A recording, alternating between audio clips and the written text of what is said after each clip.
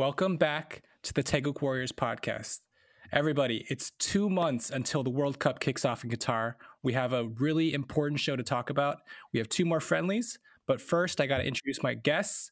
My first guest, he has his white coat on. He is now a fully fledged med student. Jason, how you doing, man? I'm doing well. Thanks for the great intro, Mike. It's been a while since I've been on the show, and I've honestly missed talking to the guys about Korean football. And today I'm with three really great and very knowledgeable gentlemen. So I'm excited to see where the night takes us.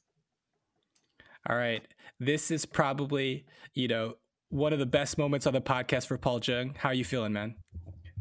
We all know exactly why I'm happy, and this is probably the most excited I've been for just a September call up. But really looking forward to what we got to talk about, and let's get to it. All right, and last but not least, Gordon said last month like he needs to appear on the podcast more often, so he's back. How you doing, man? Good, man. Thanks for having me again. Nice to see Jason. Nice to see Paul. Definitely excited. Got a lot to talk about. But most thing I'm excited about is how Paul is going to talk about his favorite player. That's what I'm really on here for. I want to see his face. I want to hear everything. So let's do it. I think we should just get into it. Okay, we're going to talk about the squad. We're going to announce it. Paul gets the great honor of introducing our midfield. I played goalkeeper as a kid, so I'm going to announce the goalkeepers.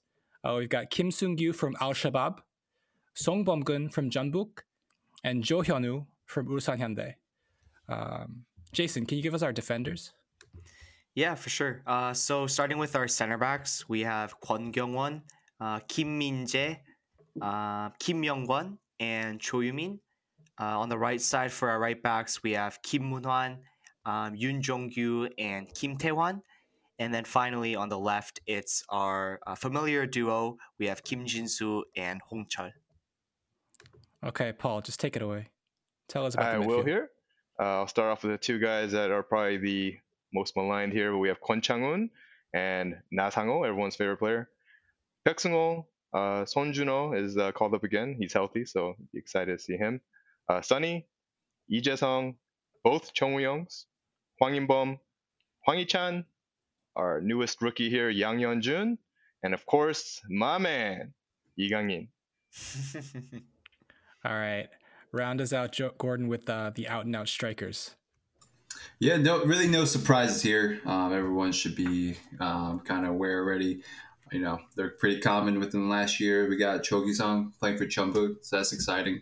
He had the first game back for Jeonbuk last week, played pretty well. Then of course we have Hang In-jo playing for Olympiacos now with Hwang In-bum and getting some Europa action. So a lot to talk about. All right, boys. I feel like the one thing we sort of are all worried about in the group chat all the time is our defense. So let's sort of build up from the back. Let's talk about the goalkeepers and the defense first. Overall, we're not super surprised about the goalkeepers, right? No, I thought that the three that are picked are the three that are probably most deserving to be there. I think one thing to note is that for the last 3 or 4 A-match periods, we actually rolled with 4 goalkeepers, and I think Kim Dong-jun of Jeju was often the 4th man.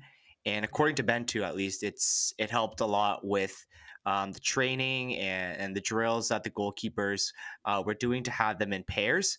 But now I think as we come closer to Qatar 22, like Mike, you said, we only have 2 months left until the World Cup, which is crazy, I think. Now we're finally starting to see Bento trim down the roster. And I think these 3 goalkeepers are the ones we'll see in Qatar. And personally, I have no problem with them. Yeah, I mean, overall, I love watching goalkeepers. I really hope that Korea has good goalkeepers, and I think overall, seeing Song Bom-gun cement himself now in Bento's plans for the World Cup is really cool. I saw this a couple weeks ago, but basically there was a stat from the K-League that he was the best goalkeeper in August, in the sense that his expected goals rating was higher than the amount of goals that he conceded. So that means he made a lot of saves. He did really well, and overall, he's just been having a good season. I think it's well deserved for him. I agree. I agree that Song Bong-gum is a very, very solid player, and he's young enough that we can kind of prepare him for 2026 and beyond. My problem, it might be nitpicky, but I think that in the big games, he's always good for like one big mistake that could kind of sway the momentum of the game. And we saw it in 2018 during the Asian Games, and during the Asian Champions League. I'm sure if our fans were watching, there were moments of scare because of Song Bong-gun. But as long as he minimizes those things, and maybe improves his distribution, he's definitely the next in line after Kim Seung-gyu and Cho Yeon-woo. But I think that he's heading to Qatar just to gain that experience, and kind of to prep him as the eventual heir to Kim Seung-gyu and Cho Yeon-woo. Yeah, it'll be interesting because obviously the aforementioned Kim Seung-gyu and Choi Yoon are older. So by the next World Cup, I'm assuming there's going to be a changing of the guard there. I know, Mike, you were pretty team Kim Dong-jun for a while there, right, from Jeju. So it's I kind of wanted to see more of him, to be honest, because I've seen a lot of Song Bong-gun. And like Jason is saying, I'm not a fan of his kind of like indecisiveness in those big games where he's like, you can almost see the panic on his face when the ball is coming. It's like he's like, do I go? Do I not? Do I do? And he kind of has that look on his face of uncertainty. But maybe this World Cup will give him some confidence moving forward. And if that's the case, and he's the guy for the future, then I'm all for it. Yeah, no, I mean, I definitely was, hyped to see that Kim Dong-jun was getting picked, but overall, I feel like just form-wise, Song Bong-gun probably like deserves the chance to be number 3. Overall, one thing we have to say is though is like Kim Seung-gyu is probably going to start. He transferred to the Saudi Pro League, and he's played 4 matches so far with his new team. He hasn't conceded a goal yet, so obviously the guy's playing well. He's once again a starter. Like, he lost his job in Japan. He decided to transfer because of that. And now, he's back to starting, back on form. So overall, that's a really good sign for him.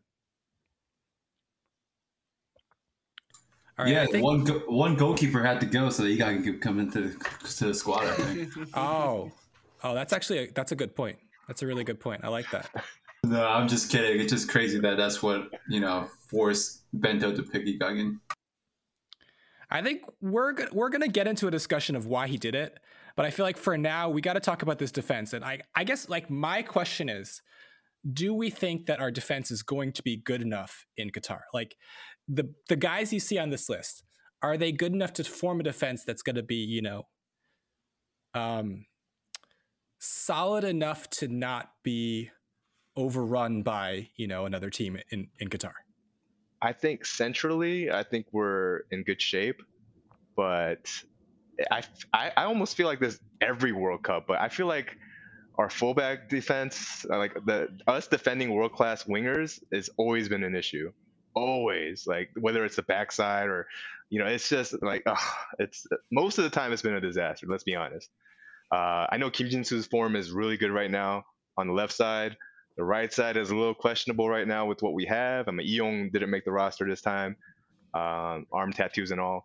But we have Kim Woo-nam back there who's more offensive than he is defensive, and Kim Tae-wan who's, I guess, more of the kind of physical back, if you want to say that, back there. But I am worried about that right side, to be honest with you.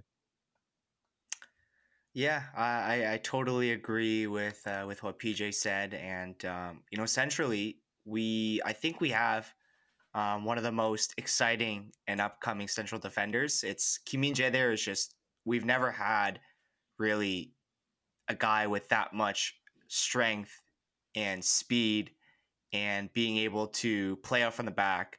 Like our best defender maybe before Kim Min-jae was Hong Myung-bo, and he was very good, I believe, in the sweeper role that he played in the back 3. But he's no Kim Min-jae, right? He never played for Napoli. He never played at a top level consistently in the Champions League.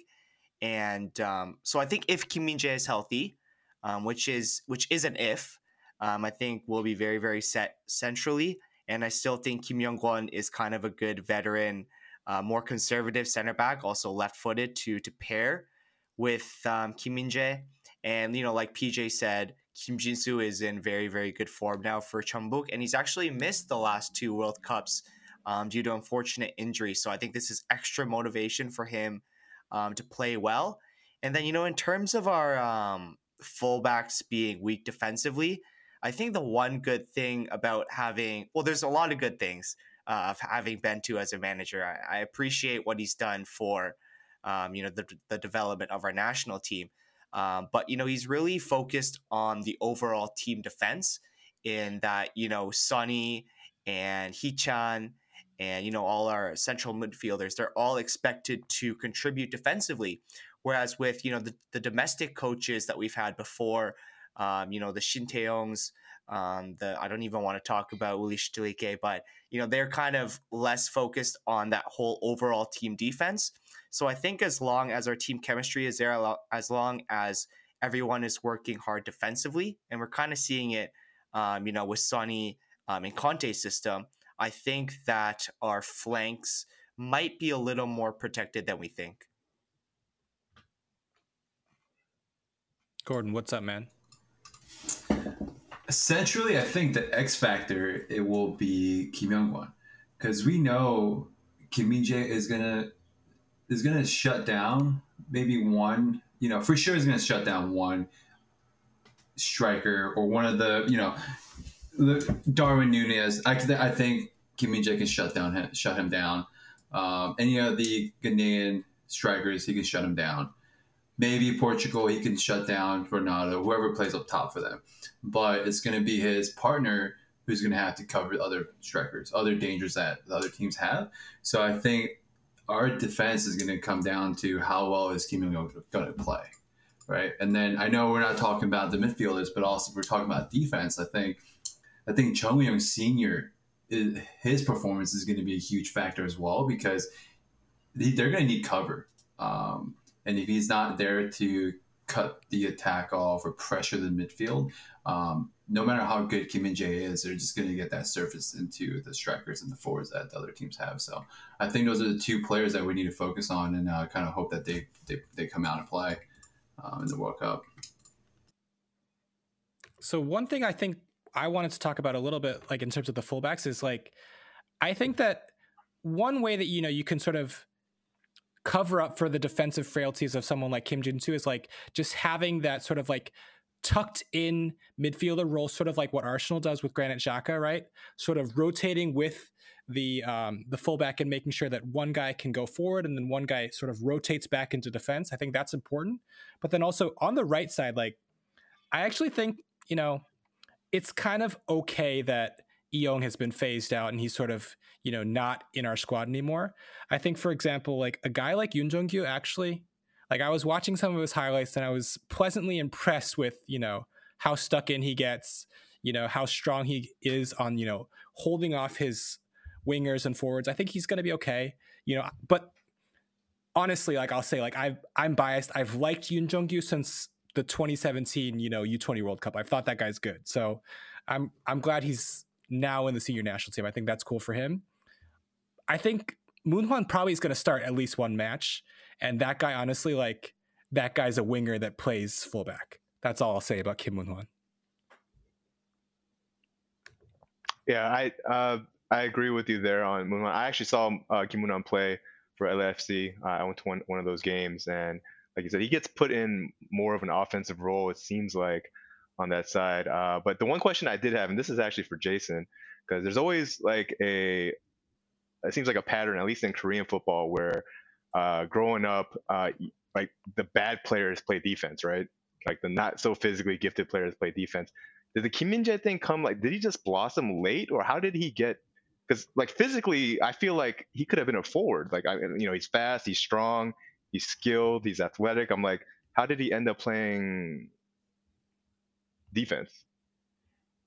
To my knowledge, I think he started as a striker, and then he kind of struggled there. And then I think, I'm not 100% sure on this, but to my knowledge, in university, he made the switch, or maybe his high school, but early on he made the switch to central defense. And, I think he's always had the raw physical tools, the speed and the strength. That is what the term is tarashiaku, it's not what you see in Korea, and it's not what you see in Asia. And the move to Jeonbuk really, really helped him because he was training against the top. That was when Jeonbuk had Lee Dong-guk. There's a foreign striker there that I can't think of. It might be Leonardo is his name or something. Yeah. But going against these really, really good top strikers at that early point in his development, really catapulted him. And that, we know he made the switch to Beijing Guan. The Chinese league it has its upsides and its downsides. And I think one of the upsides is you get to play against those really expensive European experienced strikers. And, from then on, he made the move to Fenerbahce and he's at Napoli now. So to answer your question, PJ, yeah, he started off as a striker, I think. And then the coaches just said, hey, why don't, you have the physical tools to play central defense. Why don't you try it? And, his work ethic is crazy too, at least from the videos I've seen and, from the stuff I've heard from, from whether it's coaches or training staff he's worked with. He's always trying to take that next level. And honestly, I think he could end up being one of the best, if not the best, Asian central defender when it's all said and done. I mean, he doesn't have like that much competition in that regard. There aren't that many like huge name Asian center backs, so that's a good sign. But yeah, I think like the sky's the limit for this guy. Overall, like, he's been very good against a very good Liverpool side in the Champions League already. He's already got a couple goals in Serie A play so far. He's just sort of like he's seamlessly transitioned in Serie A, and he's been doing great. So, it's awesome to have one of our starting center backs be in the biggest leagues in Europe. That's awesome.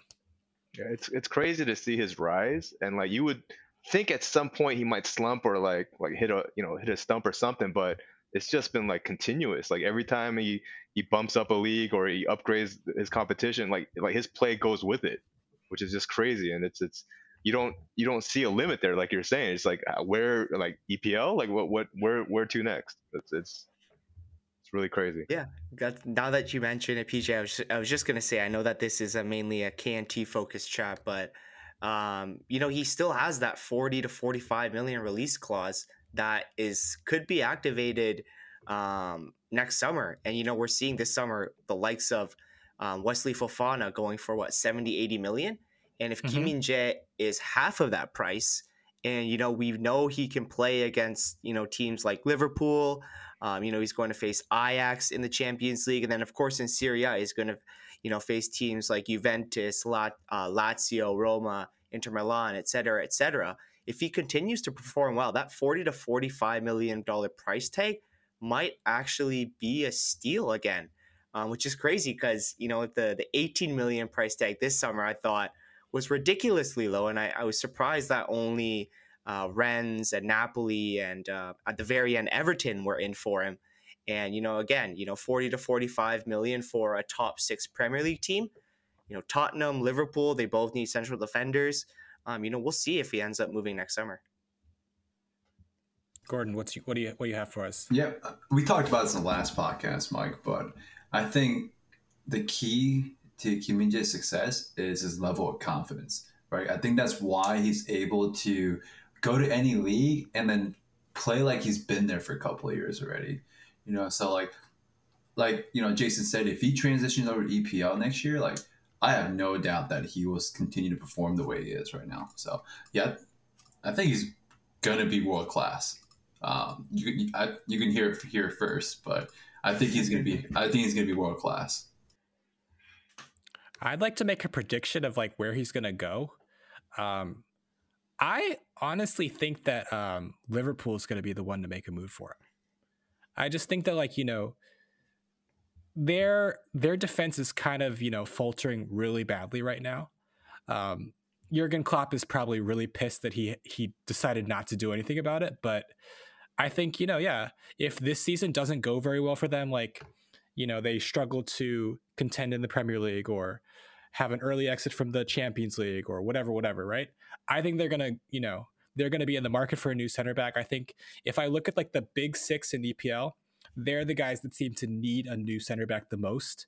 And he's going to be very reasonably priced for them, and also somebody that they know about, that they've seen, and that they might want. So that's kind of my prediction, but that's far off in the horizon for now. But overall, I think he's destined for the EPL for sure. Yeah, I think you guys kind of mentioned it, but if you combine, Mike, your point and Jason's point of how there hasn't been any good Asian defenders really, I think that's probably why more teams weren't confident to say, oh, like, let's get an Asian defender. I think that kind of stigma is there, where it's like, I'm not sure if he can handle it kind of thing.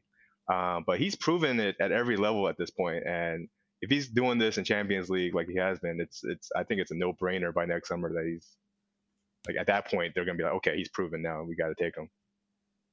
Yeah. All right, let's talk about a really, really, honestly, like a solid midfield selection from Bento. Like, for the first time in a while, like, I feel like I looked at this midfield and I was like, okay, I like a lot of the choices that you've made there. Obviously we talked about it in the beginning.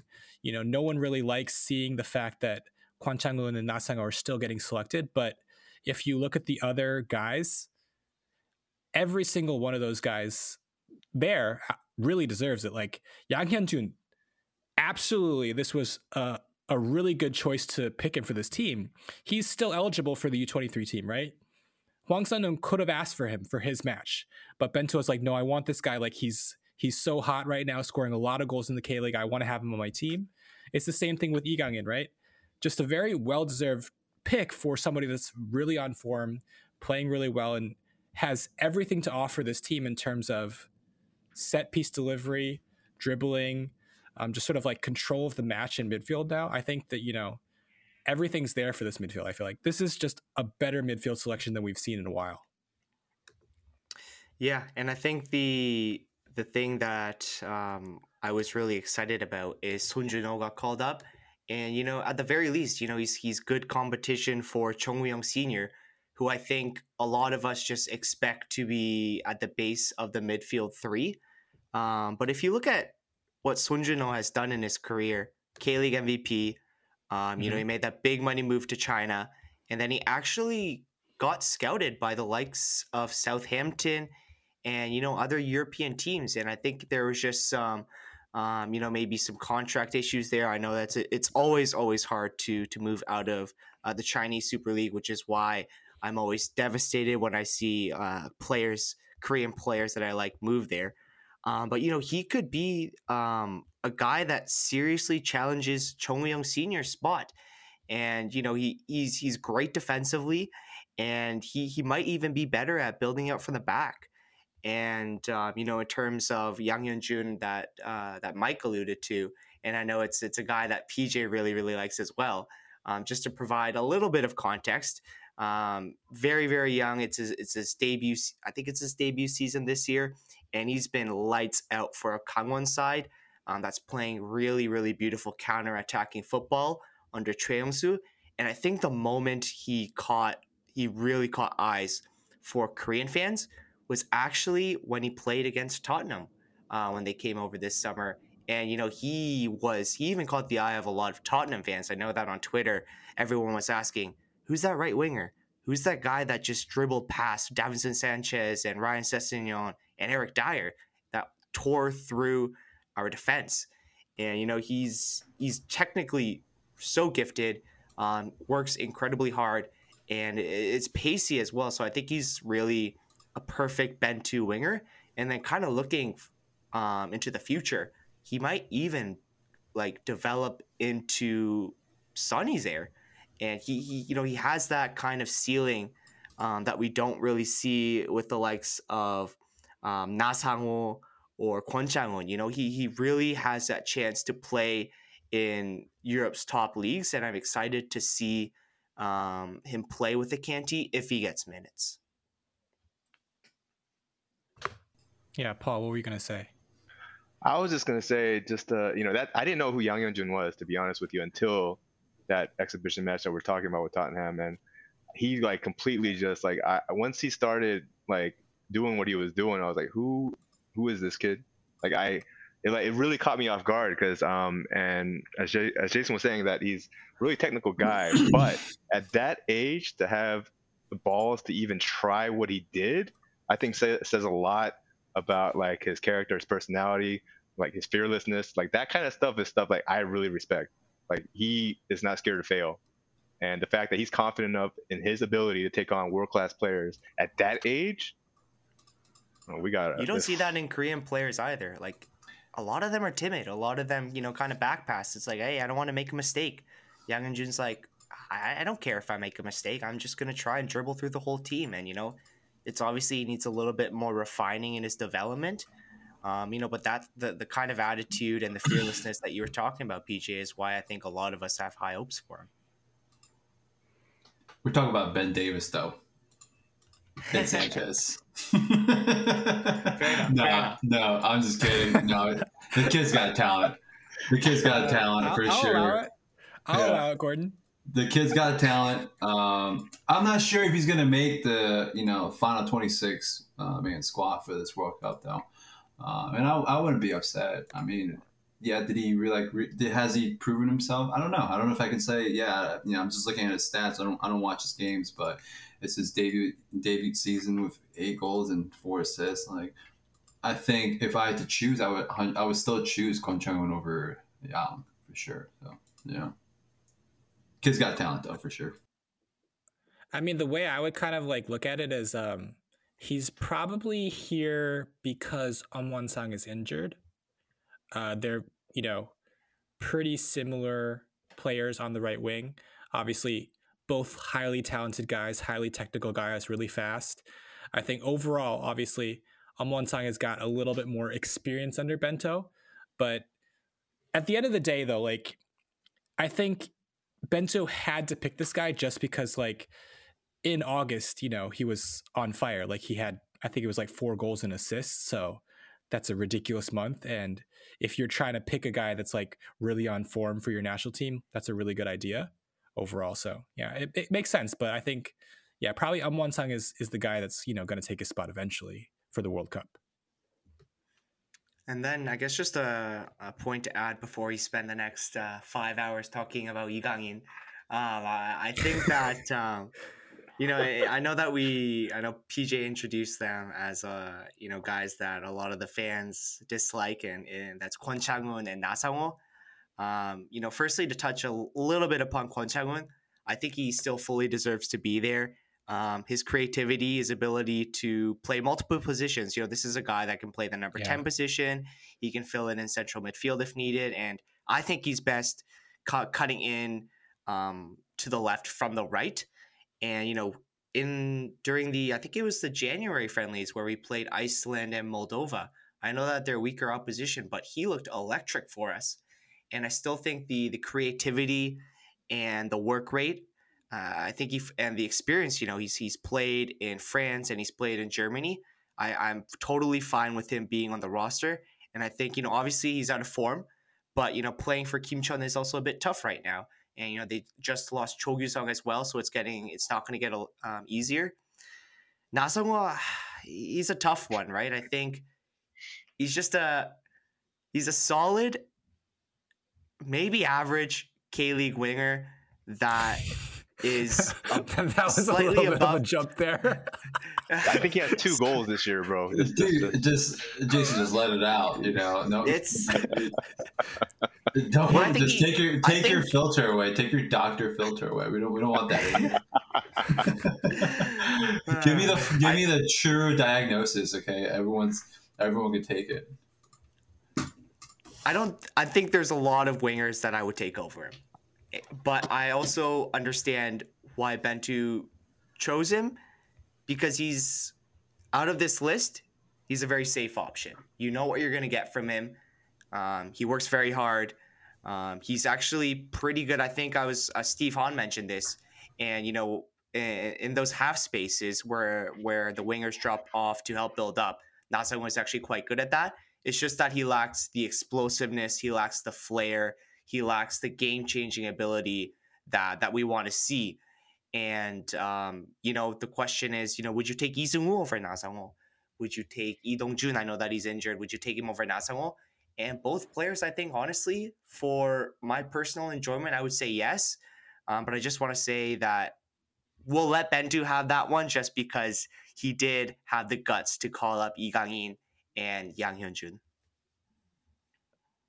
So I just want to say, like, overall, just a classic line, like saying, like, Jason saying solid, maybe average winger, like just the pause there.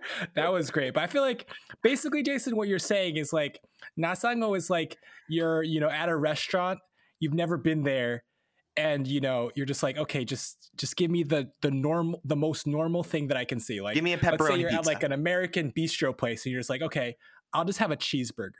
That's what I'm gonna get. Exactly. Yeah.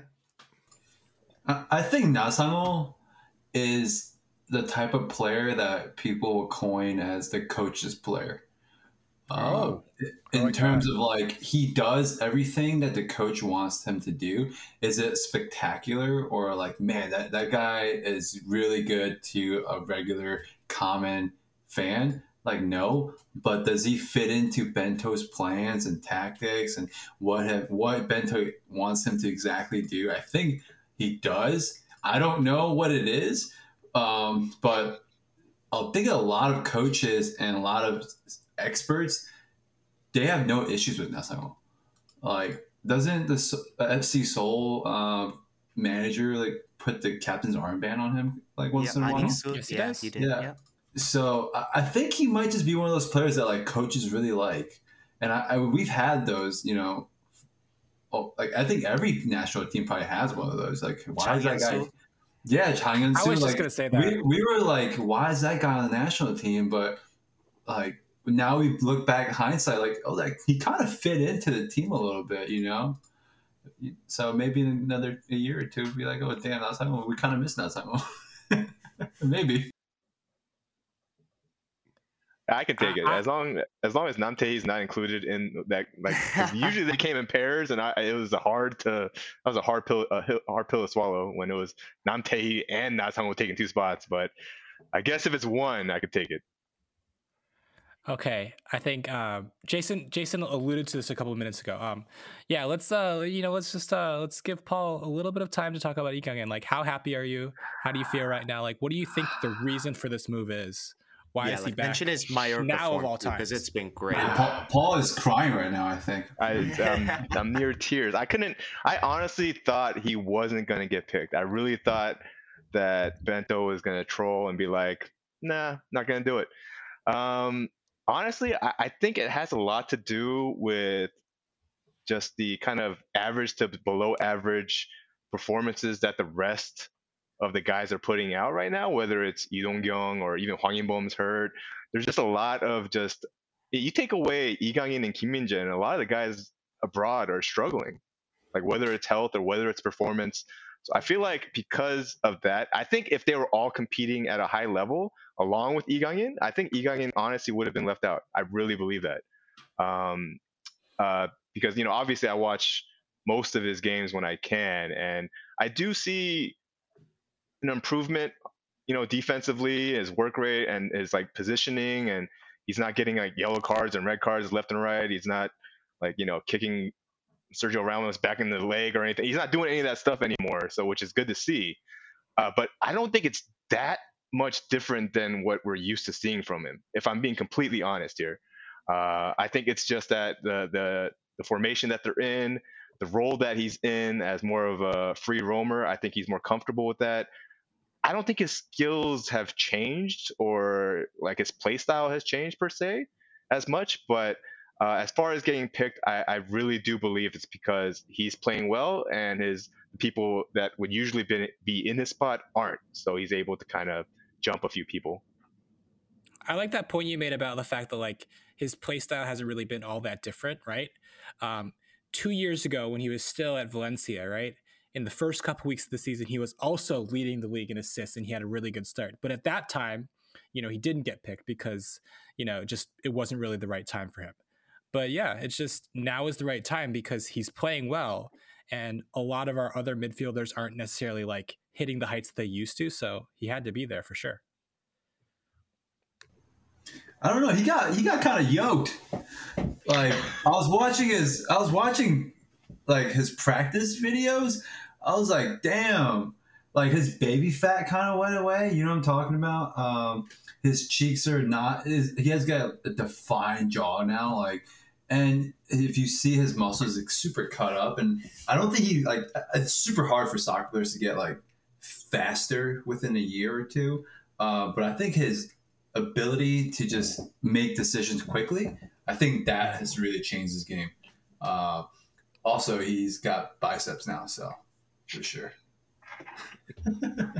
I think what's helped him is he's playing full games now. Like, have we ever seen him consistently play 90 minutes, 75 minutes even? The fact that just kind of shows that's like empirical evidence to Bentu that he's improved his conditioning. He's worked hard to make sure that he can contribute for 90 minutes. And it's like Bentu, the thing is, Bentu likes flexibility, right? A player could start, a player could come off the bench. He could play multiple positions.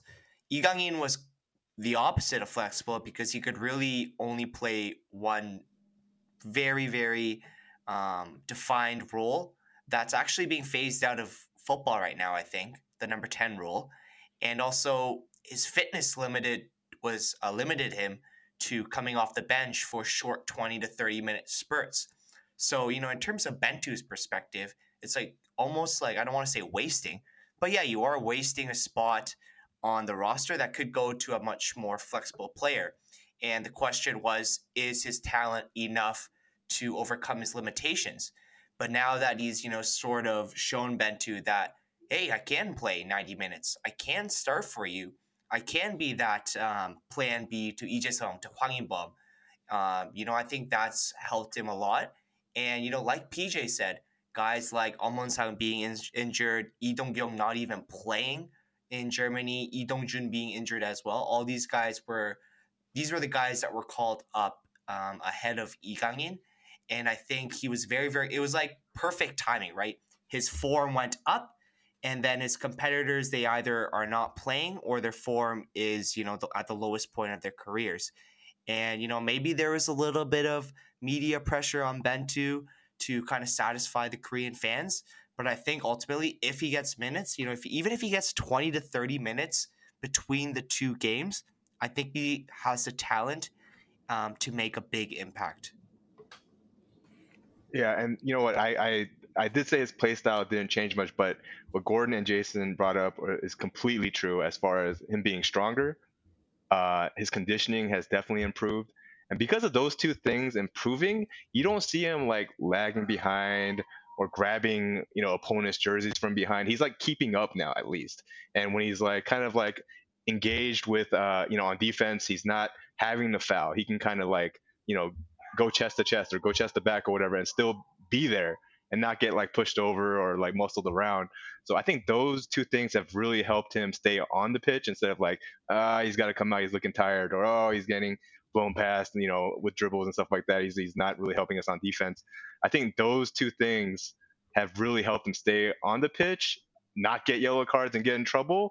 And then that in turn gave Mallorca some trust in him to stay on the pitch and make right decisions.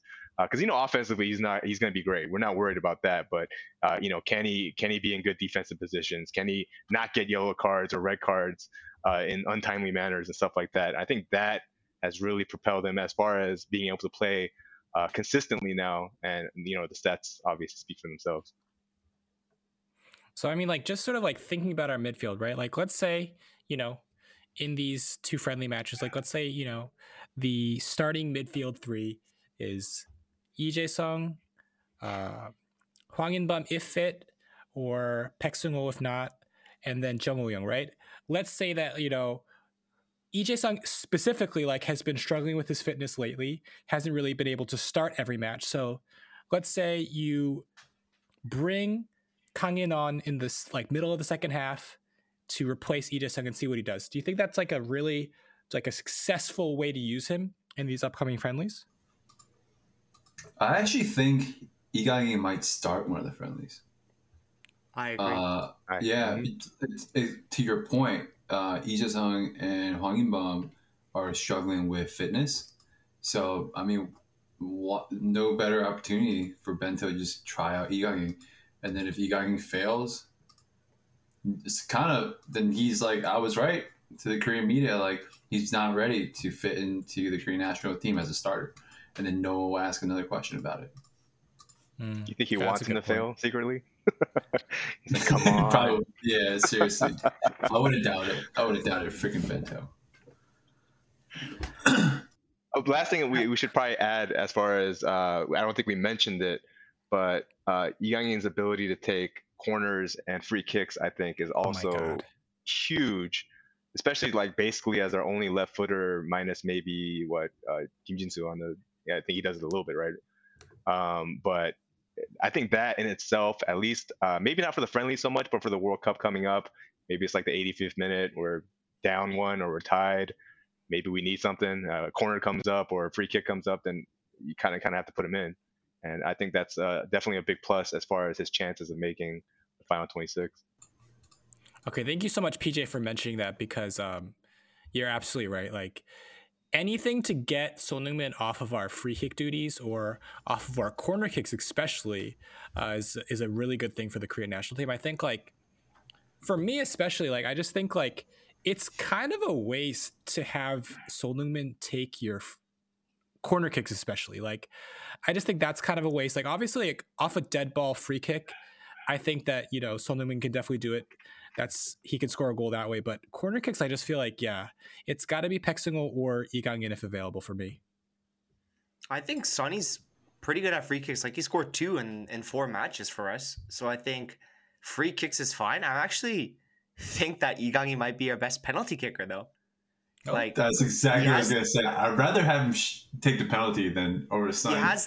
He has the guts, and you know, remember he scored that. It was the U20 FIFA World Cup finals against Ukraine, and he slotted that penalty kick with so much confidence. And you know, if you look at our team right now, like, I'm not confident with Sonny taking one. No, he scuffed one with Wolverhampton. You know, so who in this roster are you confident to give the penalty to? And I honestly think it's Lee Gang-in. And you know, like that could be he's a game changer in that way as well. Is Sonny still doing the little like Fred Flintstone tippy toe thingy? That drives me absolutely. No, I don't think he has. He changed that. He stopped that. Okay, thank God. Yeah. All right. Cool. Yeah, I honestly would give it to either Hwang In-jo or Lee Gang-in. Yeah. Okay. I'm just gonna like change the subject entirely. I'm just gonna like throw you guys all off guard here. So I had this question in the doc. Each of you guys, I just wanted you guys to tell me one guy. You can replace one guy from the squad, and then you could add one other guy in. How would you do it? Let me go first, since mine's gonna be the most mainstream, everyone's expectation as far as the answer goes. And yes, I would take out Na Sang-woo. I would put Lee Seung-woo in. Okay. That's like no questions asked. His recent form, Lee Seung-woo, I'm telling you, man, he is the perfect 10 to 15 minute second half sub. He really is. Like, I don't know what it is. I don't think he's like the most skilled guy, because I've watched enough of his matches this year, and his play is like very up and down. Like, when it's good, it's really good, and then when it's bad, you're just like, oh. Like, his touches can be rough, his passing can be mediocre at times. But then it's like somehow, like, he just finds a way, like, in the box area to, I don't know what, maybe it's a bounce here or there. Like, yeah, it just somehow goes his way in there, and it comes to him, and he's able to finish. It's kind of crazy how it happens, but I wouldn't say it's like 100% skill, but there's some kind of sense that he has as far as where to be, body position wise, but he just gets the job done. And I feel like we don't have a lot of those on our team as far as like being able to actually put the ball in the back of the net. Like we were talking earlier, Na Sang-woo has 2 goals this year. I know Kwon Chang-won has had previous success, but he's been struggling scoring goals this year.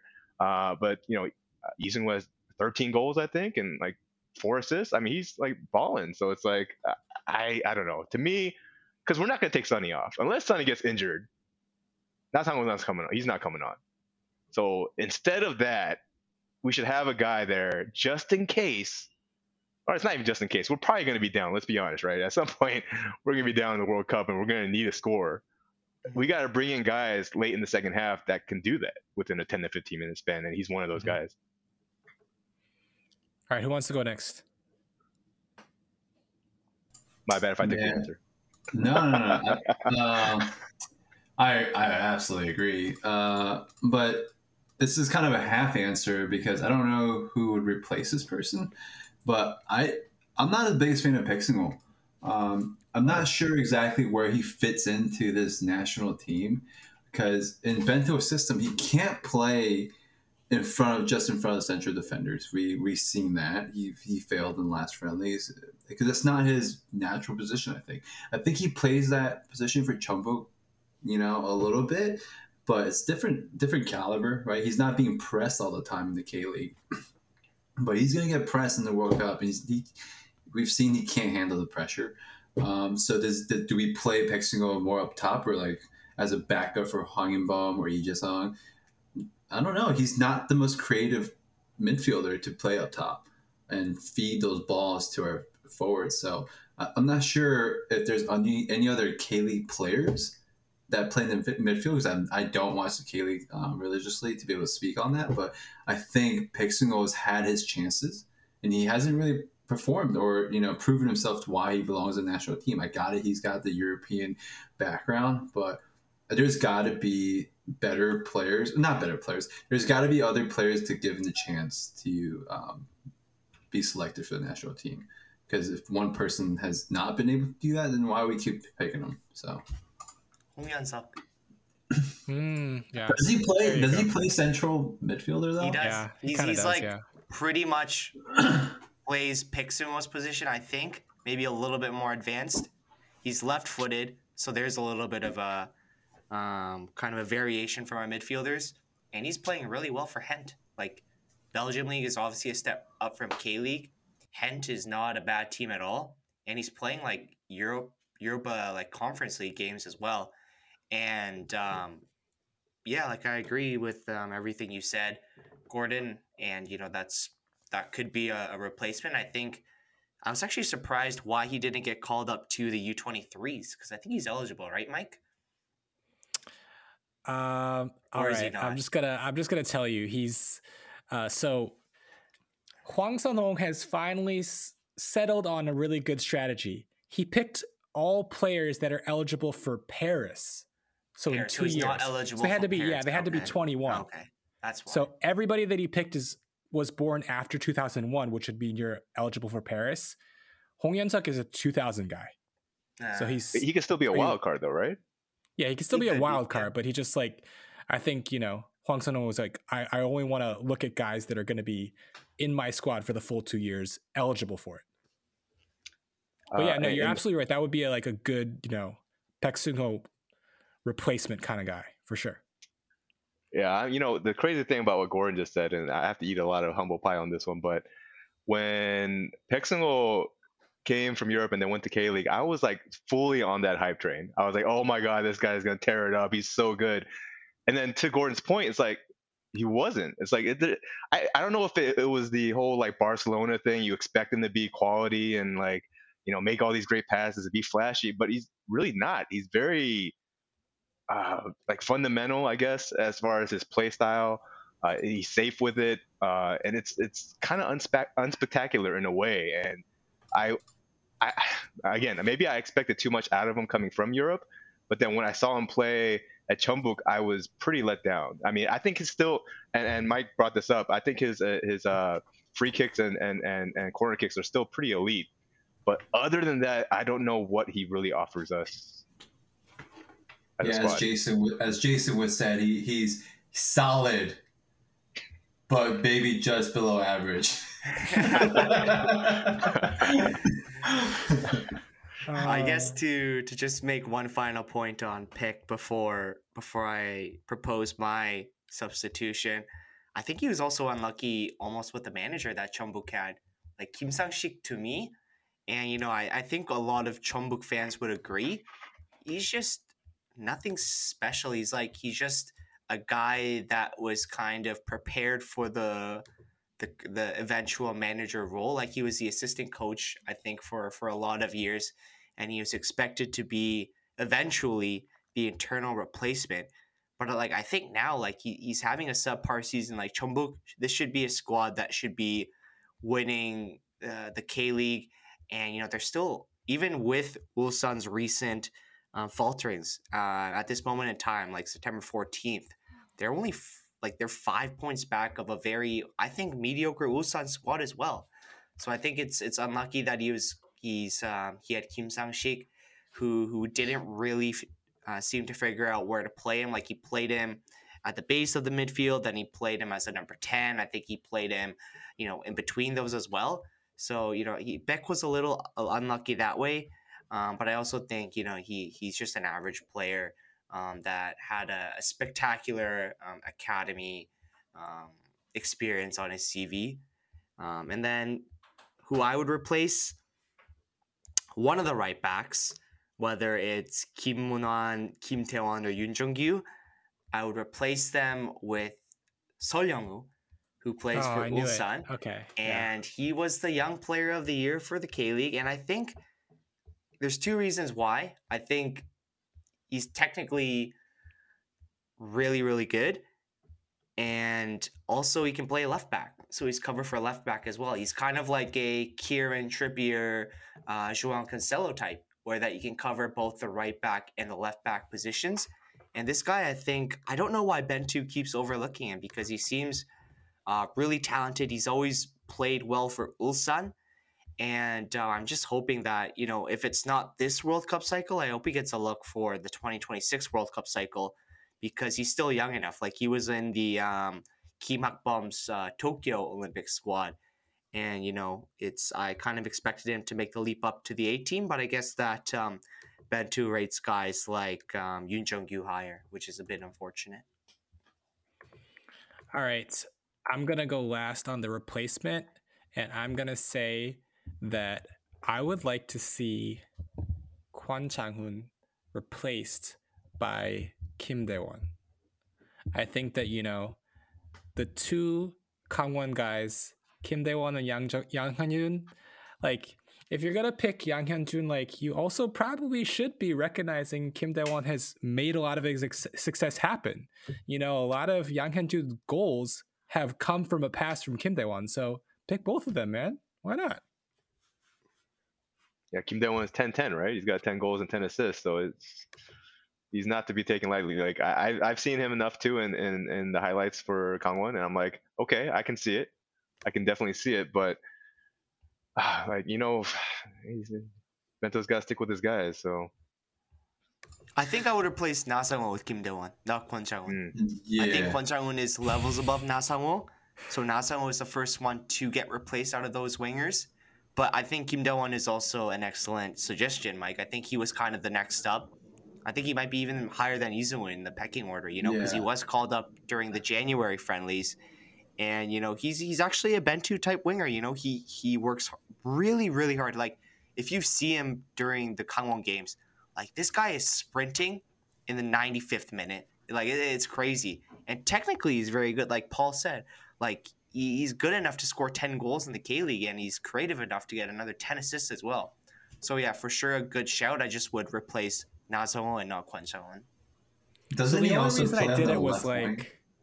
Yeah, he plays left wing, so like he would probably be Son Heung-min's backup. But the reason I did it was because I thought in my mind, like, Na Sang-woo is too untouchable to Bento, but maybe Kwon isn't. That was my only so reason. sad.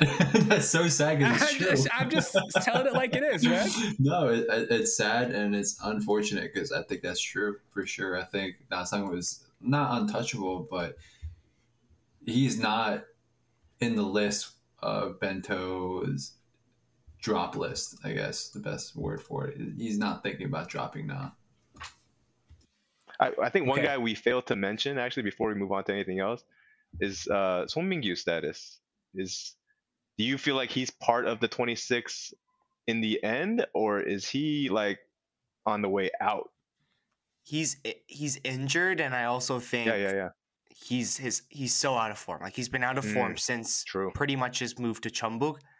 Like he was electric for Pohang, and then again it's maybe like a victim of going from Kim Gi-dong, who's one of the best K-League managers and who knew how to use Song Mingyu, to Kim Sang-sik, who I don't rate at all, and kind of an unfortunate move. But I understand why he made it, going to a better team, perhaps more exposure before making that move to Europe. But in the end, it didn't turn out, and I don't think he will gain his form fast enough to be really in the mix for Qatar. At least I'd be very, very surprised.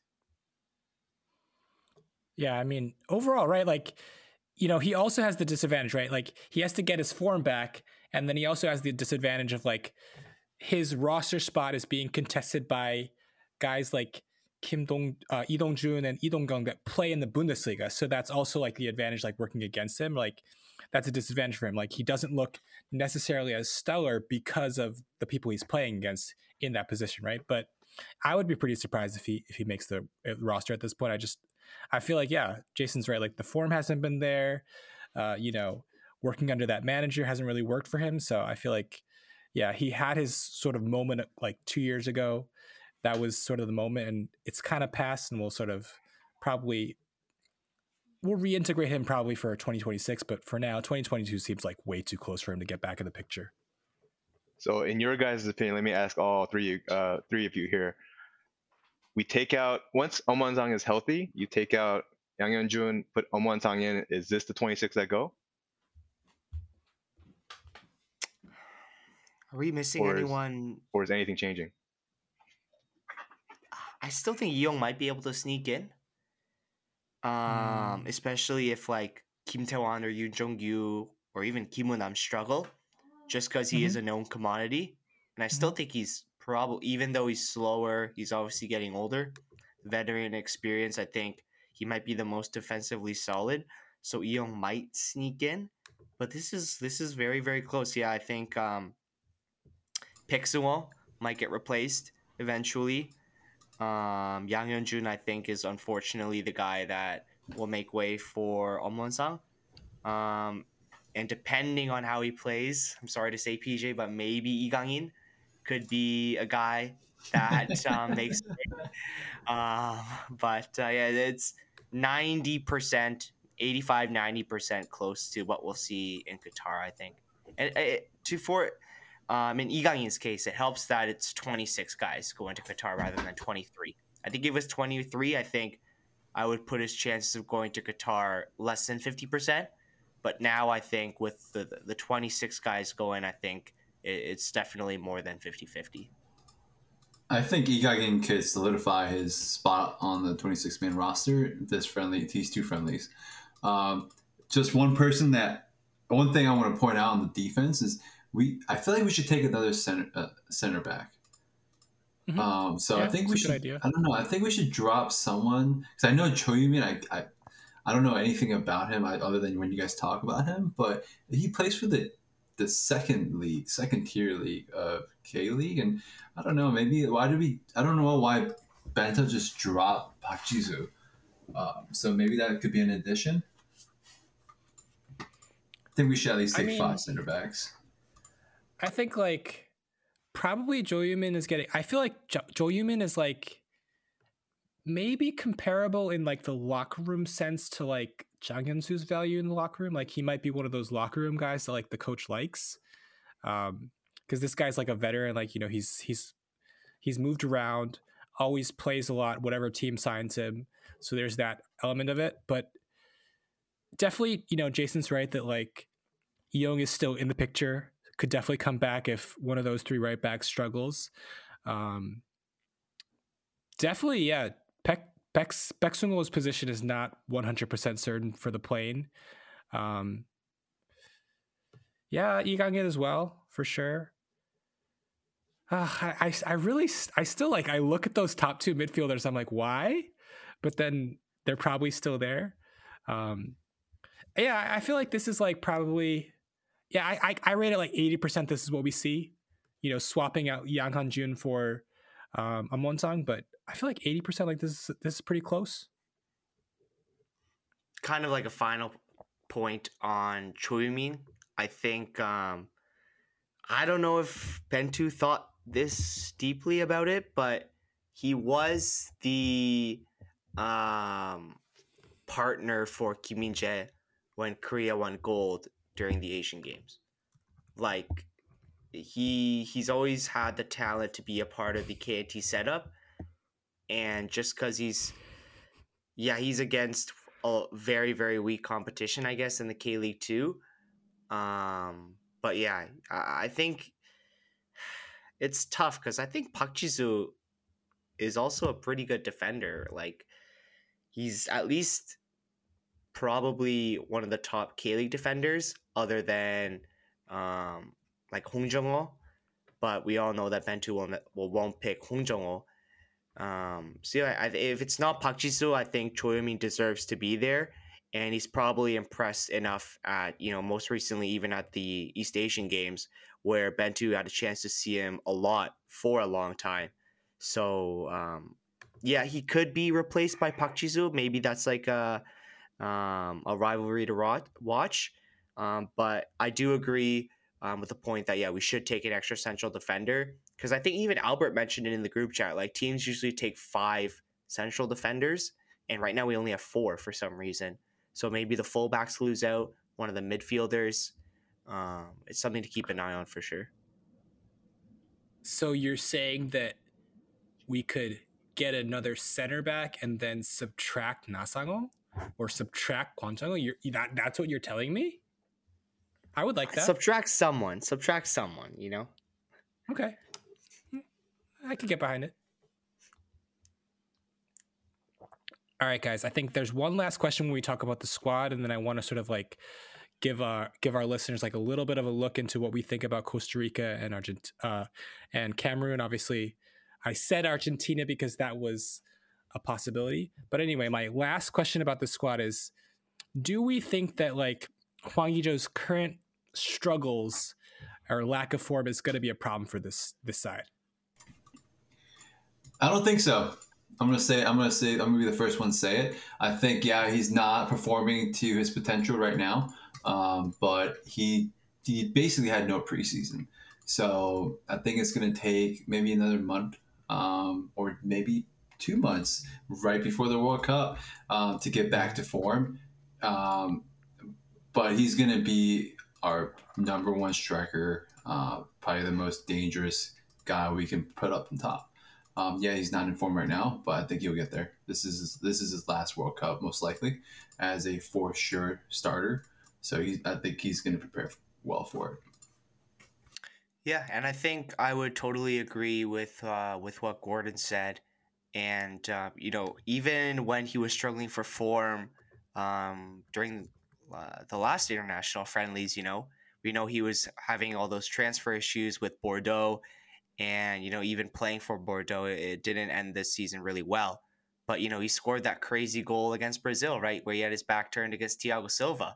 And, I think he's going to be fine. And I think, now I think Olympiacos are in a much better state as well, because the recent transfers, like I didn't know that they had the capability, but they got Marcelo from Real Madrid.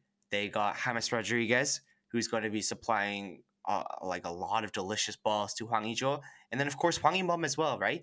Like it's a very different Olympiacos team from what he joined, and he's gonna get those minutes in the Europa League against good competition, and he's going to also play against some of the good Greek teams as well. So I'm not too worried about Hwang Ui-jo. I think even if he's struggling for form, he's kind of one of those players that can turn it on for Korea. Despite his form. Okay, well, I guess I'll play devil's advocate here, since you guys are both pro Hwang Ui-jo. Because I know our group chat is like kind of split here as far as who they prefer.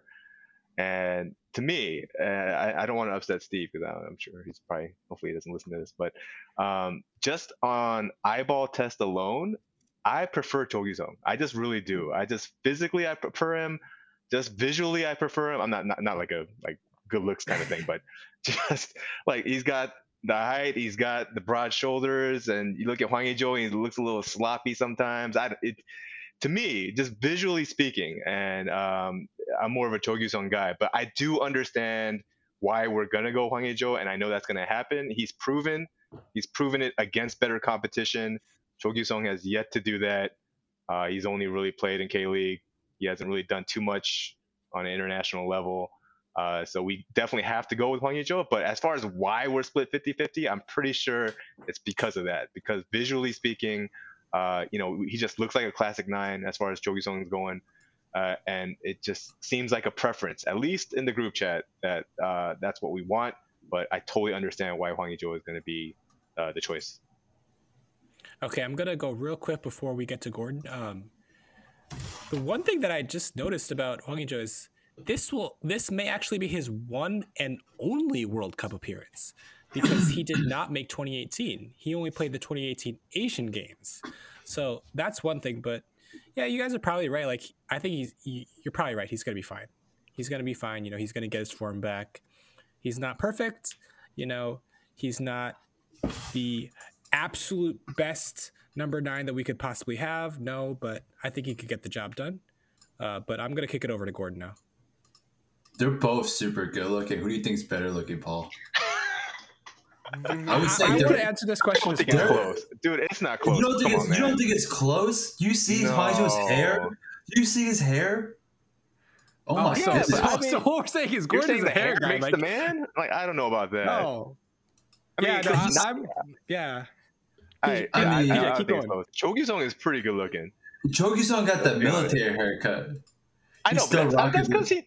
But if he had Hwang Ui-jo's hair, it wouldn't even be a question, right? You switch haircuts, and I don't think it's good. Cho Gyu-sung is probably like a solid 8. I think Hwang Ui-jo is like a 6 or 5.5 maybe. Oh my goodness! Hwang Ui-jo has a nice smile. He seems like a nice guy, but so is Namu. Damn, you got high standards. I'm gonna agree with PJ. I'm gonna agree with PJ. I just had the better looking guy. He is. I agree with him. Wait a minute, Jason. Come on, Jason, as the fellow good-looking guy, he should be able to comment on this. Yeah, break the tie. I would put a vote to Cho Gyu-sung. I think. Oh damn! All right. Okay. But I think Hwang Ui-jo is a lot more than what you said. 5.5, 6. Really? I think he's that's a chunk.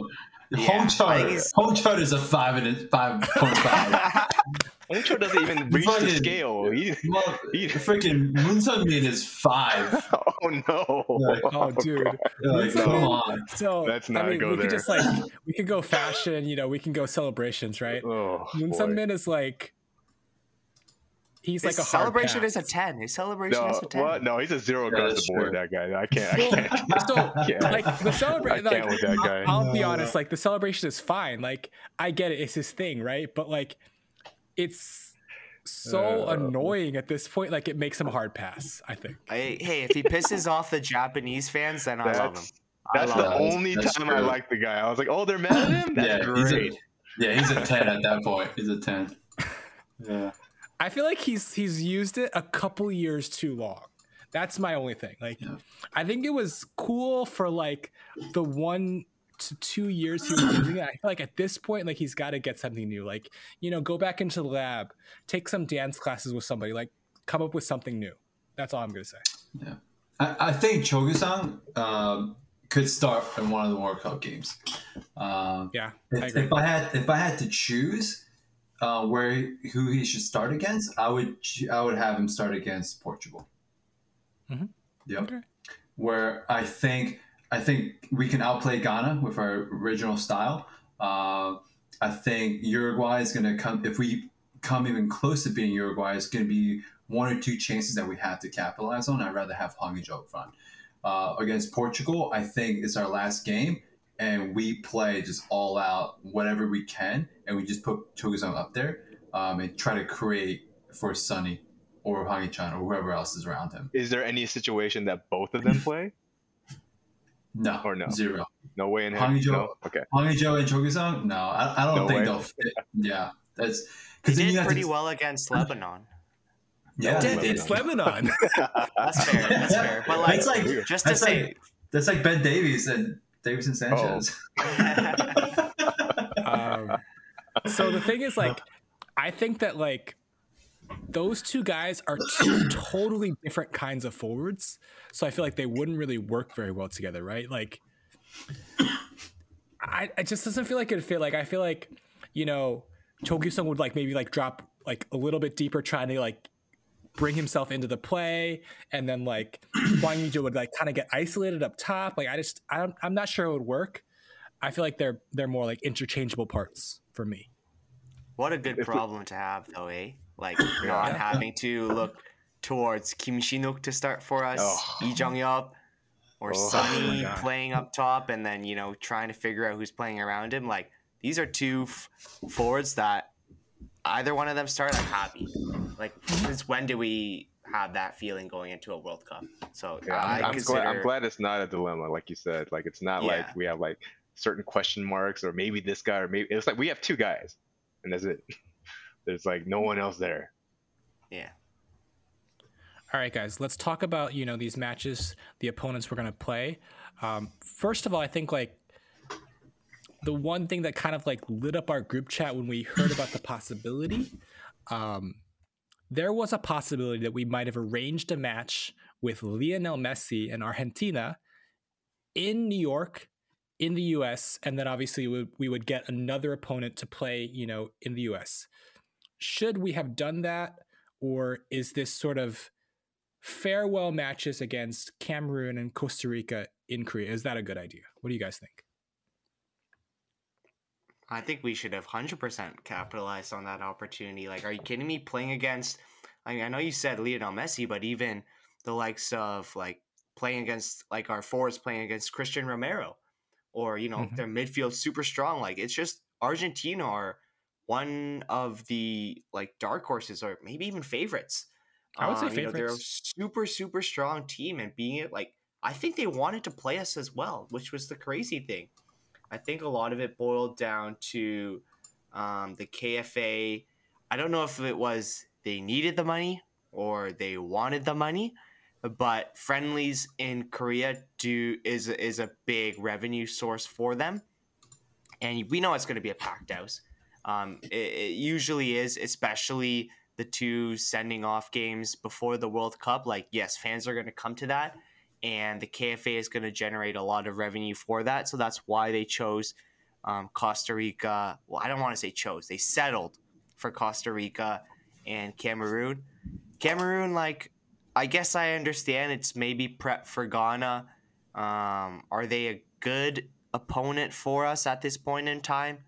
Probably not. And especially, like, I think I saw that Kim Min-jae's teammate, Anguissa, top midfielder, is that not even coming. It's kind of like Salah not coming for, it's like the impact is like Salah not coming for Egypt, right? Like, they're missing a lot of their key players, so that game's not going to be too competitive, I don't think. And then Costa Rica, kind of just another like meh team, like a meh CONCACAF team. So it's like we're preparing for the World Cup, but the opponents we have are teams we should be easily beating. And Uruguay, Ghana, and Portugal aren't that level. So it's disappointing, especially like you said, Mike, when we could have played Argentina and probably another good team in America. Yeah, it's unfortunate. You know, before every World Cup, Korea has been they've always been playing hard or better teams in preparation for the World Cup. And that I think that's helped us. It started since Gus Hiddink. And this time around, I think Costa Rica, that was a kind of a no, like, we had no options. Costa Rica and Korea were the only World Cup teams without first solidified A matches during the international friendly. So I think it was kind of, hey, you want to play each other because we had no one else to play, which is terrible. it's a terrible position for the KFA to be in. And then Cameroon, like Jason said, they're missing Choupo-Moting, they're missing Anguissa. So that's like us going and without Kim Min-jae and Son Heung-min. So it would have been a good run-in preparation for Ghana if those two players had came. But, I mean, now I think it's kind of a waste. I mean, what are we playing here for, to experiment? Because these would be good teams to experiment with. But, man, like the World Cup is 2 months away. We should definitely have stronger opponents. Yeah, like Gordon is saying, the word preparation. We're talking about preparation for the World Cup. Like, how much preparation really is this? Like, we're not going to face the same kind of pressure. Like, those matches like against Brazil, like those I think help us more than any kind of like 2-0 victories or 3-0 victories that we'll easily get. Like that, what does that really do for us? I mean, I guess it like gives you confidence going in, but I would rather, like back in 2002, we played England, we played France. It's like playing teams like that, like, going in to your group matches against Portugal and Uruguay, you're playing at that type of level of competition, so it can prepare you. But I don't think we're going to face the same kind of pressure up back from these teams during these friendlies. So like people like Chung Woo-young Sr., like, are they going to get tested? I need to see that, because for me, he really is a very important piece as far as like starting the offense, and he's really good against not so good teams and then really bad against good teams. That's how I view Chung Woo-young. And as much as I am the vice president of his fan club, as far as what he offers from like, being a tough guy and making the right fouls and stopping momentum and stuff like that, I get really, really nervous when the ball is at his feet against good teams. I get super nervous. And I don't think he's going to be challenged against a Cameroon or Costa Rica, to be honest with you. And he's going to look good. And we're going to be like, wow, Chung Woo-young's going to be great. And then we're going to go against Portugal and he's going to get smoked. And we're going to be like, oh no. Yeah, those are all really good points. I think overall, like June, the friendlies we got against, those 3 South American opponents, that was really good. Egypt, kind of meh. Even like getting Paraguay, kind of meh also. But obviously, like testing ourselves against Brazil, Chile, that was really good for us. But this is kind of just really like disappointing. It's just like 2 teams, right? Like I kind of like watched highlights of both of these teams, and I wrote down some notes. Costa Rica, their defense, like just they looked like kind of wide open. Like you can get behind these guys easy. Obviously, their goalkeeper is Keylor Navas. That's great. That's good practice. But there's going to be chances to score against them for sure. Cameroon, like they can't defend a corner kick at all. I saw like multiple times. But we can't score like off of them anyway, so yeah. But no, we got Kim Min-jae now. Kim Min-jae scoring in the Serie A. So there were free headers to be had against Cameroon. That excites me. I want Kim Min-jae to score in the World Cup. Yeah. Well, everyone's been saying it, like Lee Gang-in corner, Kim Min-jae header. Like that's everyone's been like, it's gonna happen. But I mean, like the one thing though, just to throw the KFA just a tiny bone, just a tiny one. The scheduling and the preparation for this World Cup, like it sucks. You get 2 match windows after the season, and then right after the season has just begun in the year 2022, right? After your World Cup qualifying has finished in March, right? And then you've got October, which is just full of club matches. And then you have the club break that finishes like right before you're supposed to be in Qatar getting ready to play your games. So it's kind of not the same, right? Like, I think in a regular year, in a regular World Cup where it's a summer schedule, right? Let's say Argentina had invited us to play them in the US for like the March international break, right? We go to the US to play them then. And then in June, like in the couple weeks before the World Cup starts, then we do something at home, like a send-off thing. We can't do that this time because there's no time for it, right? So I feel like I'm just throwing them a tiny little bone and saying like, they're trying to schedule the send-off matches for the Korean team to like send them to the World Cup and this is all they could do. Like, it sucks, but like I can still understand like just with the timing of it, like how like the place they're put in. That's all I'm saying. They shouldn't have been stubborn on the send-off match though. Like they should have Yeah, just thrown that off the out the window. Like if they Yeah. were truly serious about creating the best conditions for the players to succeed in Qatar, they would have said, you know what, we might be losing out on a bit of revenue, but we want our guys to play against the top teams, whether that's in Europe, whether that's in America, wherever, whoever wants to invite us, we'll go there. But it's just unfortunate that they chose revenue over performance. But am I surprised? Unfortunately, I am not. Yeah, I totally agree with you though. I agree. I think it was a deliberate decision Yeah, to For sure. to place revenue over the betterment of our team, for sure. Yeah.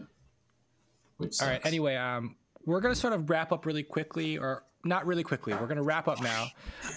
Overall, like, let's just sort of like do like a really quick thing. Like, what are your score predictions for these two matches?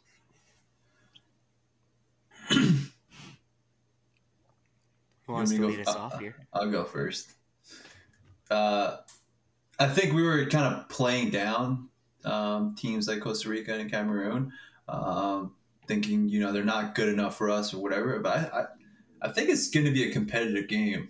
They're both World Cup caliber teams.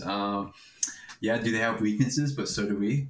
So I don't think we're going to blow any of these teams out. I think if we win, it would be a 1 goal margin, or if we don't win at all, it might be a draw or maybe even a loss. I can see us coming real close to losing against a team like Costa Rica. We don't prepare correctly for them. We try to experiment, and then we might end up losing. Never know. So I'll I'm let you gonna go. say, I'll let you go last, Jason. But I'm Yeah, fully I'm- on the Kim Min-jae. Oh, go ahead. Go ahead, Gordon. yes. If I would give it a score, I would say first game Costa Rica. I say 1-1, and then I think we pull it out against Cameroon 2-1. Okay, I like that. Paul, do you want to go next? Yeah, I'm fully on the Kim Min-jae hype train here. I don't think we get scored on. I don't see it happening. I just don't see it happening. I think love it's the gonna be. I'm not saying Costa Rica and Cameroon are bad, but I'm saying Kim Min-jae is that big of a difference maker. I think for us defensively, I think his presence, I think, just gives us a different type of confidence. I think Kim Young-Wan is like 10 times the player he is when he's playing with Kim Min-jae than when he's not playing with Kim Min-jae. I think that just affects everybody. It's going to help Chung Woo-young too. I'm talking about older Chung Woo-young as far as not having to get all the burden of bringing the ball out, because Kim Min-jae is very good at that himself. And I think just that in itself is going to lead us to, I think, a 1-0 win and then a 2-0 win. That's my prediction. Okay, I I like it. guess I'm last up here. I think we smashed Costa Rica. Let's I go. honestly think at least 2 goal difference, 2-0, 3-1, 3-0. I think Oh, it'll damn. be good enough that maybe even Lee Gang-in either starts or comes off the bench. I want to be optimistic, and his creativity is the difference that kind of widens the goal margin. And I think we surprisingly struggle against Cameroon. Like, when's the last time we played well against an African team? Or when we even played an African team? Like, I don't even remember. Like, Was it they're... Nigeria? 2000. When was that? Nigeria? When Park Ji-young Or maybe- scored the free kick. I think we played Yeah. Algeria after that, though, in 2014. Yeah, Where they smashed Oh, us yeah. 4-2. they The thing is, though- smashed us. Yeah, the thing is with, like, playing against African teams, like, sure, they might not be, like, technically up to the standards of, like, the South American teams or as well organized as, like, a European team. But the raw, like, strength and physicality is something we haven't experienced before, where it's just like, hey, like, we're just losing 1v1s, like the 50-50 balls. Like, we're just not winning those because they're simply stronger than us. And, if they play direct, Like, sure, we have Kim Min-jae, but other than Kim Min-jae, like, are you confident that any of our other defenders or midfielders are going to outmuscle or outjump those Cameroon players? Like, I'm not. Like Kim Won-nan against like a Cameroon striker, like big yikes for me. So I think we surprisingly struggle against Cameroon, and I think we'll be lucky to win, maybe 1-0, 2-1 win, but I could see us actually like drawing against a team like Cameroon. Okay. I mean, I think honestly, probably just for morale heading into the World Cup, we probably have to win both of these matches. I think we have to. I think overall, like just even like fan sort of like feeling about the team heading into the World Cup, right? This is the last time the fans are going to see them. Like, I think they're going to want them to win both games. I think we have to do it. However we do it, like maybe like both games are like 2-1 and they're really close, or some like we squeak out 1-0 wins, whatever. Like we have to win both of them. That's like, especially after the KFA has done this, like where they have specifically chosen to play lesser opposition than what they could have gotten. Like at this point now, it's win or nothing. You have to win. I don't know, because what if we squeak out a win where we play like shit? That can happen. You know what I mean? It's just like, I kind of rather have them look so good, but they just get unlucky and they just don't score, rather than like we are playing like garbage and we just somehow get like a garbage goal. I think that would suck more. And I think Bento would get more criticized if the gameplay is bad than us actually losing. Yeah. That's So a good point. I just hope they just play well, more than winning. Make it enjoyable, you know, like Yeah. good football, because that's what Bento was supposed to bring. Like when he initially got hired, you know, it's like it was like the nice Portuguese football, like progressive, nice passing, creativity, like total football, right? And you know, we've seen it at times, but not nearly consistently enough. And even recently, like it hasn't been great. So I just hope that with Kim Min-jae being back, with Lee Gang-in adding the added creativity and the spark, that, you know, everything kind of clicks and we look great, hopefully. I have a question to your point there, Jason, because this has been brought up, I think, by a lot of people, is Bento's style of how he wants to play. And then, you know, when we go to the World Cup, does that whole philosophy just go out the window because we can't do it? I think that's a very valid question to ask. Like this play style, oh yeah, you know, qualifying for the, you know, Asian games, playing against lesser Asian teams, oh, it looks great. But does it go out the window when we play Portugal? Does it go out the window when we play Uruguay? Do we have to play the typical Bongchuku where defenders just kick it up and we just, you know, hope for a deflection and something to happen? Like that's my biggest concern, is us applying this type of style at the World Cup, and if it's even feasible. I would see it's like based on, it's like almost how you think and like your philosophy. It's like I would rather attempt to play nice football at the World Cup and get smashed than play Bongchuku, play super direct to Kim Shin-wook, or, you know, just hit those long passes to Sonny and Hwang Hee-chan and hopefully they get at the end of them. Like having to watch that for 90 minutes, like maybe it gives us a better chance at winning, sure, like that game against Germany, but I would just rather see us like try and build out from the back. Like when are we ever gonna have Kim Min-jae, Hwang In-beom, Lee Gang-in, Son Heung-min all on the same team? Like this is the perfect time to try it. I mean, if we get smashed 3-0 against Portugal trying to play our brand of football, then I'm actually okay with that. Like I'd rather like a 3-0 loss, an entertaining 3-0 loss, than, you know, us playing Bongchuku or anything like that and losing 1-0 against Portugal. Like if we're gonna lose anyways, just do our thing. Yeah, I agree with Jason. I agree. I want to see us play good football. Just give it a go. You know, really go after this game plan, this sort of game strategy that Bento has been trying to build and teach these guys for the past 4 years. Like that's his whole thing. Like he has a game strategy that he teaches them for these matches, right?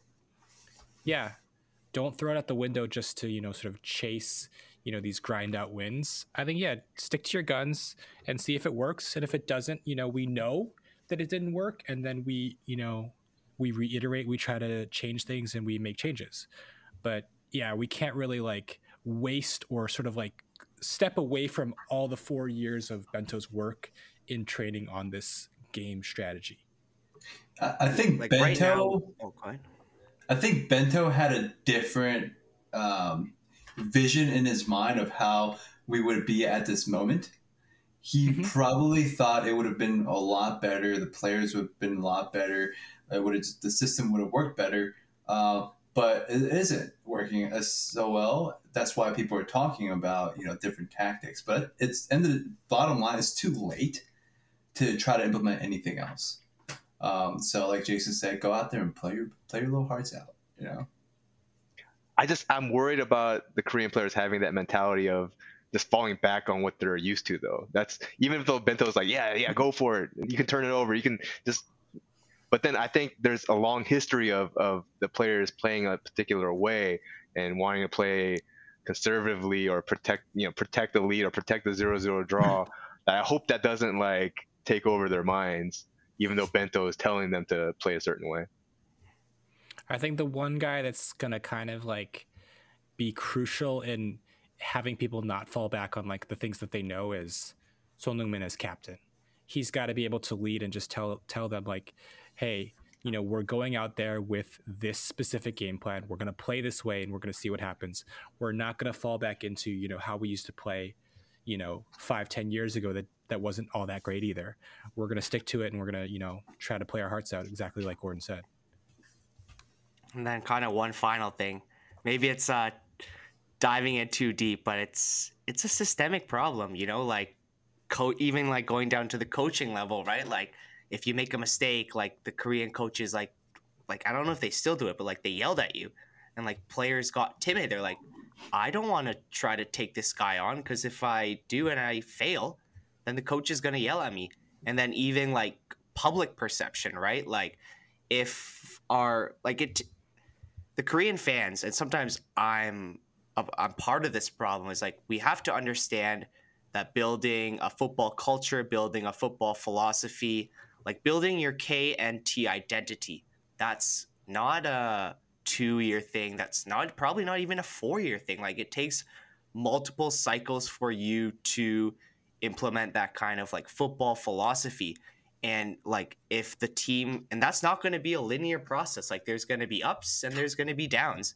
And the problem, it's like with Korean people or public or whatever you want to call it, is they're impatient. They want to see results. They only want to see the good side of things without realizing that it takes failures and learning from those failures. And I think, we just have to continue to like encourage Bento or whoever's going to take over after him to continue to implement this philosophy of playing like good football, like building out from the back, because that's where the future of football is going, right? Like you can't like play the 4-4-2 and play direct anymore. Like teams are building up. You could be like even a team like Brighton. They're not spending a lot of money. They don't have the best players, but Graham Potter believed in a certain philosophy. He had the time and the patience of the fans to implement it, and now they're seeing the fruits of it. And he's managing at Chelsea now. And we kind of have to take the same mindset of, hey, right now we're not going to look at the results. We're going to look at the process, and if the process is working for us, then we're okay with that. There's obviously a balance, right? World Cup, you do want the results as well, but during those 4 years in between, you really, really want to focus on the process with paying less attention to the results. Yeah. I mean, I feel like that's just like a perfect place to end. I think that like that sort of like sums up everything that we need to be working on as a national team, like making sure to, keep trusting in the process and making sure to just continue to try to improve. Whatever happens in Qatar, let's still continue to focus on improving, because it has to be said, like in the last 4 years, this team has improved its play. That's for sure. It has improved its play. So let's keep that going. Any last words before I wrap up, guys? Give us a primer on what's to come, Mike. Give us a sneak peek into October. Okay, so for next month, obviously, like there's going to be a bunch of club football happening. You know, UEFA is trying to fit in its entire group stage of Champions League, Europa League, Conference League before we break for the World Cup. So we're going to have a lot of club football to talk about. I'm feeling like it's time to bring John back just to check in on him. Like, we just got to make sure he's doing okay. You know, we were a little hard on him, you know, in the last episode. So we just got to make sure like he's feeling a little bit better about his Man United. So I'm going to talk to him and see if he's going to come back on. And then also, I think one other thing that I just want to just sort of like put on your radar is that in October, we could be celebrating, you know, being a host for a big tournament again. The AFC will announce who's going to host the Asian Cup next year, and we're still in the running for it. So hopefully, you know, we have something to celebrate then. But for now, I feel like this was a really good chat about what's coming up right now in September. And for now, I feel like, you know, we're just ready for these matches to happen. We're ready to win. And then we'll just see what happens next. Okay. Oh, okay. Yeah. Pijing is just sort of like holding up that jersey and just reminding you guys, yeah, we're going to get to see Lee Gang-in play. Let's enjoy it, guys. We'll see you guys next month. Peace.